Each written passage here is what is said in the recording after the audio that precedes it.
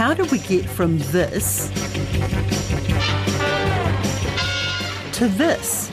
Comics and brain research are two things you don't normally associate with each other, but a collaboration between a University of Auckland comic expert and brain researchers plus illustrators aims to raise awareness of brain tumours.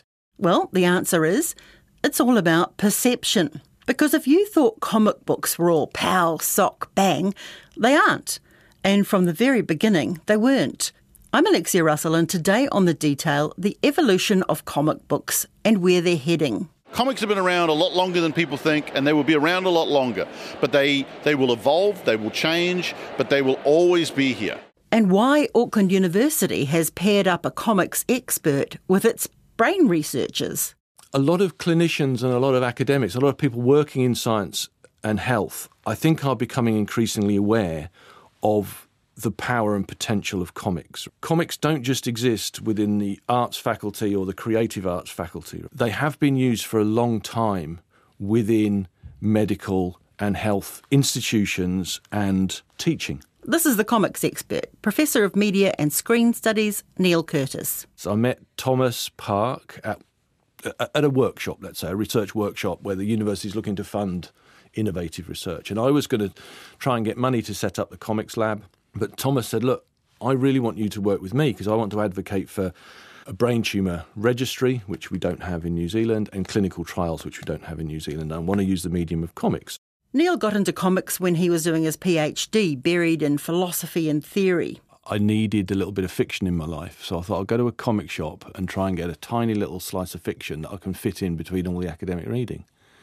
And what I discovered in the comic shop was this extraordinary world of storytelling that kind of blew me away. So I've been writing largely around superheroes, but I've been very interested in subfields in comic studies, which are called graphic science and graphic medicine, which is where you use comics to speak about issues in science or medicine and health. And when I finished my last book, which was called Hate in Precarious Times, and it was like a study of the resurgence of the far right and how it had been mainstreamed. After concentrating on that for 3 years, I got rather depressed, as you might imagine. And the last chapter was about what I'd call our epistemological precarity, the way knowledge has come under threat in the age of post-truth, conspiracy theories, alternative facts, and all that other nonsense, right? And the pandemic hit, and there was a really sort of anti-science, anti-expert kind of feeling coming to the surface, although not amongst the majority of New Zealanders, of course. And it just made me, because of that last chapter, I've been thinking so much about it, and I'd had this interest in graphic science and graphic medicine, and I thought, no, this is the time to shift my research, right? And to see how my knowledge of the comics medium can be used to help disseminate knowledge and support truth and support evidence and support facts. So that's when I started going to my colleagues and saying, hey, I do comics, who wants to translate stuff?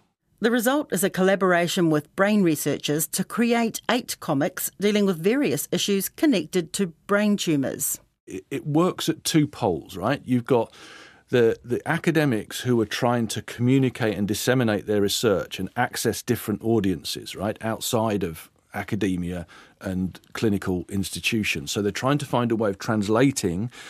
I suppose it's like public information, right? They're public information comics to try and disseminate, raise awareness, and so on, right? So that's the academics trying to find a voice to speak to broader publics.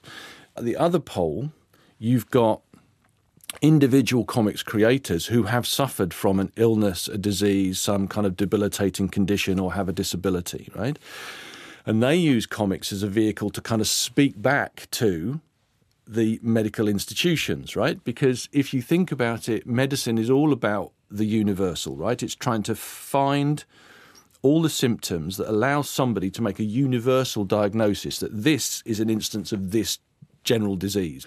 And so they talk about the disease, and often the clinicians forget about the patients, right? So people who've had these experiences use comics to get back to the particular, the individual, the singular experience of disease, how disease touches down in a particular context, how it affects a family, how it affects a particular person, how it intersects with all kinds of other things like gender, race, ethnicity, right, sexuality. So at that end, you've got individuals who are completely outside of medical establishment trying to speak back to clinicians, right?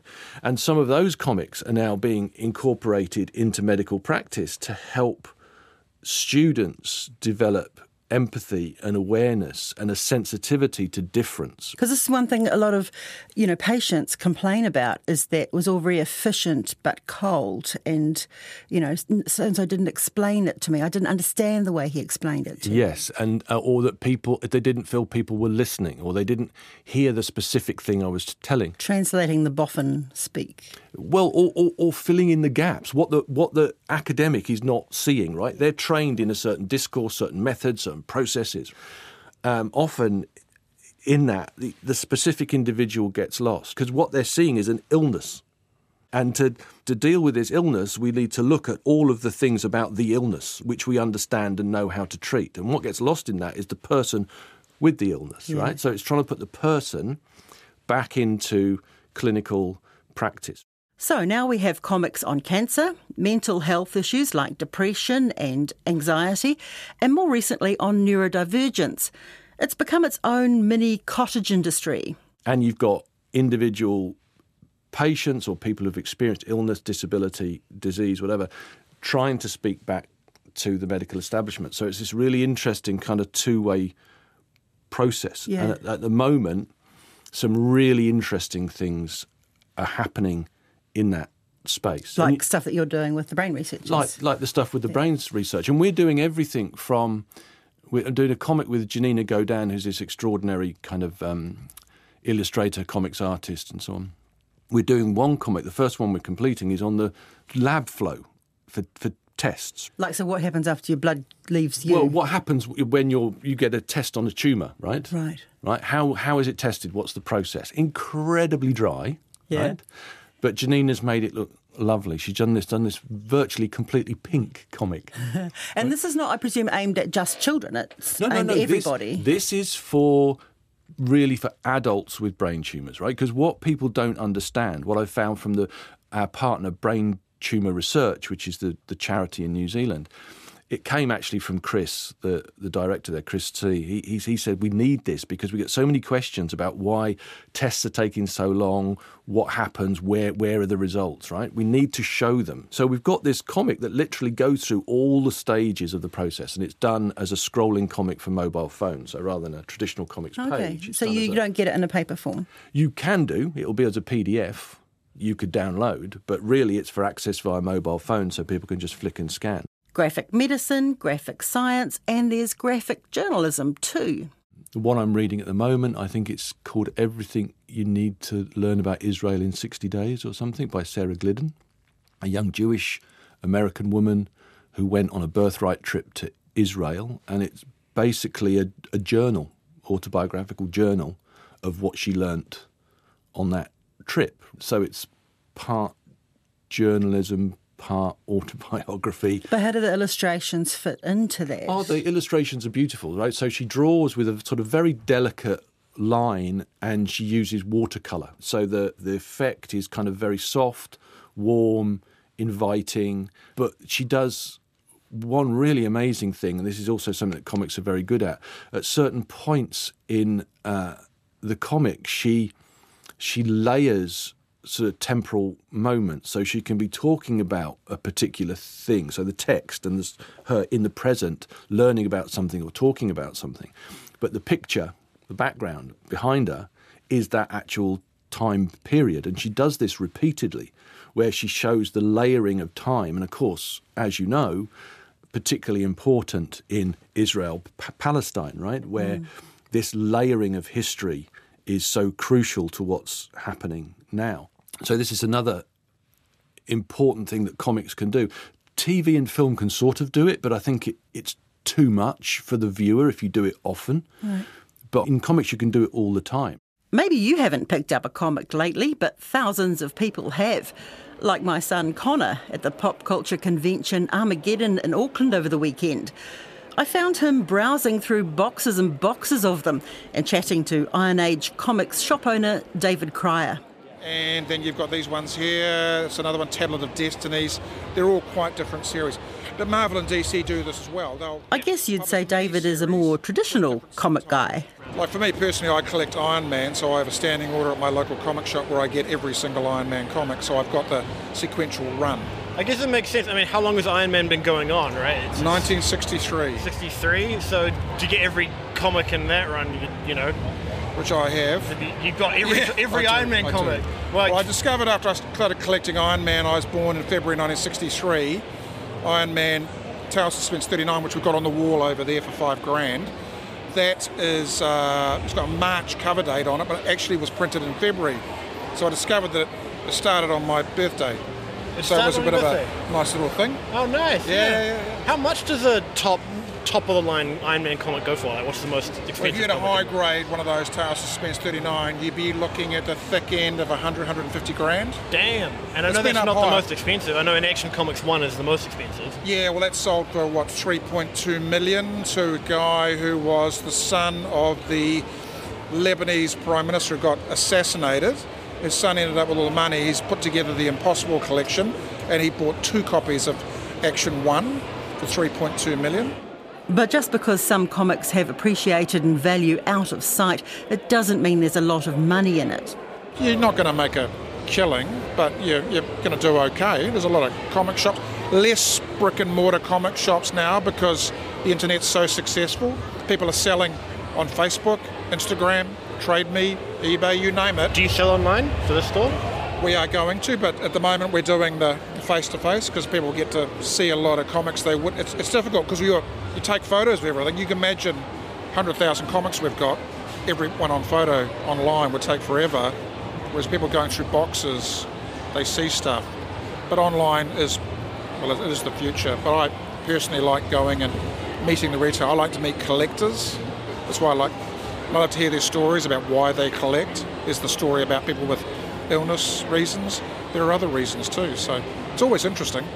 We had the COVID boom in 2020. What happened there? If you look at the chart of comics across time, there's a appreciation which is pretty steady, a nice line, and then COVID hit and all collectibles worldwide spiked up massively in value, but it's been unwinding since the end of 22. Prices are coming back to the normal trend line as things become normal again. Awesome. So I take it that selling these isn't just for readers now, it's actually an investment item. Yeah, but a lot of people who collect comics, they actually do collect what they love. Oh, yeah. But some people have got more money than others, I suppose. I mean, owning every Iron Man comic must have set you back quite a pretty penny. It's been a labour of love. I've been collecting for 45 years, so I've had plenty of time to do it, yeah. Awesome. How big is the scene in New Zealand, though? Because it's pretty healthy. I'm really impressed, actually. Awesome. A lot of collectors from all over New Zealand coming here. People have flown up from Invercargill. It's everywhere. It's an international hobby. That's what's quite fun about it. You could go to a convention in the US and you'll meet like-minded people. A lot of comic collectors are cover collectors, and I'm one. So I love the art on the cover. So I want to buy all the comics. I just love looking at the cover art because that's where they spend all the money with the artists, is in the comic cover. The internals can be really good too, but what's going to sell it on a rack? You look at it and go, I have to own that comic because of the cover. So the love of art, the investment, yeah. Do they have another purpose? I mean, like education, information? 100%, yeah. Well, you've got Classics Illustrators, the classic one. My father, rest in peace, he told me he passed his English exam by reading the Classics Illustrated comic and getting through. So, yeah, they do educate. And we've got educational comics here on ancient history, all sorts of stuff. A particular comic I like is called Age of Bronze. It's all about the Trojan War. That's really cool. Romance comics are going through a big boom at the moment. Yeah, we all need a bit of romance in our lives, so yeah, there you go. Historically, comics have been a very boy thing, haven't they? You know, like what I'm noticing at every convention I go to, more young women buying comics, and they're more and more serious. It's really good. Yeah, the demographic is widening, isn't it? It really is widening, and they're buying interesting comics. It's really interesting because when I was young, I was quite ill when I was young with a leg problem, and I used to spend too much time in bed.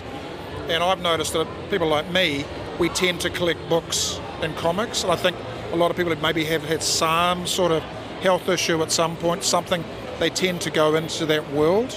And it's a great community. You meet so many like-minded people. You're always meeting interesting people.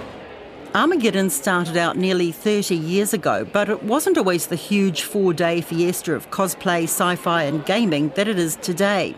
an event that's evolved as we go. And we've always been, we were Armageddon Comic and Trading Card Convention the first few years, but there's just not that much comics in New Zealand. So we changed to Pulp Culture Expo, and now we're just Armageddon because everybody knows Armageddon in New Zealand. Armageddon organiser and founder Bill Gerritz is also a writer and a comic book publisher. He owns Beyond Reality Books. So initially, comics was a big thing. It was definitely a thing I was big into, but there's really only ever been 2 or 3 stores in Auckland, and only a few others. Like Graphic in Wellington's been around forever, but it's one of the only really long-standing comic stores. It's an industry that had some in the 90s and early 2000s really was pumping. You know, I remember going into Auckland City on a Friday night, and everybody was waiting for the weekly shipment that had just arrived, and if it got delayed, you'd have to come back the next day, and there'd be just, I don't know, about 50 to 100 people just waiting, and then would descend on it like piranhas and read them. And I haven't seen that kind of thing. It's the thing that's faded with the industry changing. The big change, of course, is that it's gone digital. Digital's a lot harder because it's really hard to monetize it. But if you want to get the books out there, it's a great way to explode. But you have to invest a lot of time and energy in promotion and going on Reddit and doing places, a lot of extra work beyond just doing the books. And most people put out a page a day or a page a week or something like that. And there's ways to do that can really work. And you can do them digitally and then print them. And that's always been the thing. When I first got into publishing, I thought print was dead, digital is the way, I'm going to do a digital book. And the problem with that is there's no money in digital. It's really almost impossible for an independent guy to monetize a digital comic. And so you need to print them to sell something. Some of them, you look at these Marvel collections are amazingly expensive. You know, you can pay hundreds for them. Yeah. And you would think, well, where's the audience? But here we are at Armageddon. Here is the audience. Well, but that's the thing, is that you'd think so. You'd think that comics would be in their heyday, that with all the Marvel movies and superhero movies, that the comics would be selling mass, and they're not. If anything, they're probably selling less than they ever have. Because the different mediums, they don't necessarily promote each other. Right, you see a movie and it doesn't inspire you to go and buy the comic. Go to see a Wonder Woman movie, walk out the door and go, where's that Wonder Woman comic? I'm going to read that. It happens, I'm sure, and it should happen more, but it just doesn't seem to cross over. And like PlayStation are giving away Spider-Man comics. A lot of people are getting them, and hopefully some of those guys will read more Spider-Man comics. But invariably, it'll be something they'll collect, but it won't be something they'll go on with. So are you seeing graphic novels morph into different purposes? I mean, we're talking about explaining things like diabetes and the human body to people. Comics have always done that kind of thing. There's always been horror comics or science fiction comics or normal comics or, like you said, stories. Kids' books are very much comics to a degree, just with the words at the bottom instead of in balloons. Comics have been around for a very long time. And they really do contribute to just this incredible diversity of interest and information. Most people think of comics in terms of that use of language and pictures or text and image and multiple units on a page, right, which we call the comics grid or the multi-frame or page layout or whatever. Right? That's what people tend to think of as a comic. Of course, comics are called all kinds of things in different countries, but the comic, as we use it in the sort of Anglo-American tradition, comes from the fact that what we know to be comics first appeared as the funnies, inserts in newspapers, which were used to basically sell newspapers. They were free sort of promo material to encourage people, right? Which is why actually comics have that pamphlet shape, because they were used to fit into a folded newspaper. So they're called comics because they're linked to the funnies. But comics have always been very serious, right? The origin of comics, I would say, goes back to when Rudolf Topfer, a Swiss teacher, did his first strip in 1827. And he was deeply admired by Goethe. And he was incredibly innovative and very radical. He was a kind of social conservative, but an aesthetic radical. And these comics were parodies of the mores of his contemporary time, and he sort of mocked a lot of the educational institutions and stuff. So these were very adult comics. The first comics were adult comics, and they developed through the illustrated press throughout the 19th century in France and the UK in particular. so where cartooning developed. But alongside that, you also had the development of multi-panel cartoons, which became comics as we know them. But these were very innovative visually and often dealt with more adult themes. They weren't for children. It was really these funny pages that were both for adults and kids. And then there was the moral panic in the kind of 30s, 40s, 50s, particularly post-war in America, where everybody was worried about what kind of comics kids were reading. And Comics Code was introduced in 1954 in America, and all of the serious stuff was taken out of American comics. So it's gone from being, first of all, designed for adults through a stage where children were mainly aimed at, and then we're back and now. We're back now, And the same thing happened in France post-war. They were really... French comics have become integral to the post-war French identity, right? And comics were actually used to build proper French children. So the relationship between comics and the state in France is completely different to in America. Bande dessinée, as they're called in France, are now seen as these kind of amazing kind of objects and artifacts that are revered because they have this sort of close connection to the sense of French identity. So in various cultures, it's different. But yeah, there's been that transition. And I mean, you could argue that the first really long-form comic in the Anglo-American tradition was Binky Brown meets the Holy Virgin Mary, which was in 1972, which was long for its time. But interestingly enough, Binky Brown was actually graphic medicine also, because it was about his obsessive-compulsive disorder, OCD. Do we get the modern equivalent of that now, people writing about their... Oh, yeah, absolutely. So what you've got is this longer-form comic. People tried to give it a new name, partly because they wanted to market it differently, partly because they wanted to get into mainstream literary publishing lists, so we got this term, the graphic novel. But the model of the graphic novel can also be seen in Japanese manga as early as 1958, so you could argue that the graphic novel started in Japan. But yeah, so now you've got women talking about their experience of eating disorders. Lighter Than My Shadow by Katie Green, massive graphic novel, absolutely beautiful, really intimate and profound. Paula Knight's Facts of Life, which is about her infertility and experiences with ME. There's an amazing book, this is the title, so I'll say it's called The Story of My Tits. And she had breast cancer. Extraordinary books these are, incredibly intimate and profound. And there's one called Barking, which is about complete mental breakdown, which is drawn in a way that where the grids of the comic completely fall apart, in her own mental breakdown. And it's about her trying to get things back together. And as she does, the grid of the comic slowly starts to form as well. So really incredible stuff out there. And one last word from Neil. If any child struggles at all with reading, whether it's because they have a specific condition or whether they're just slow to it, just give them loads and loads of comics and you will benefit from it. That's it for today. I'm Alexia Russell. The details supported by the Public Interest Journalism Fund. Today's episode was engineered by Phil Benge and produced by Bonnie Harrison. Thanks to Neil Curtis, Bill Gerritz and David Cryer. Ka kite anō.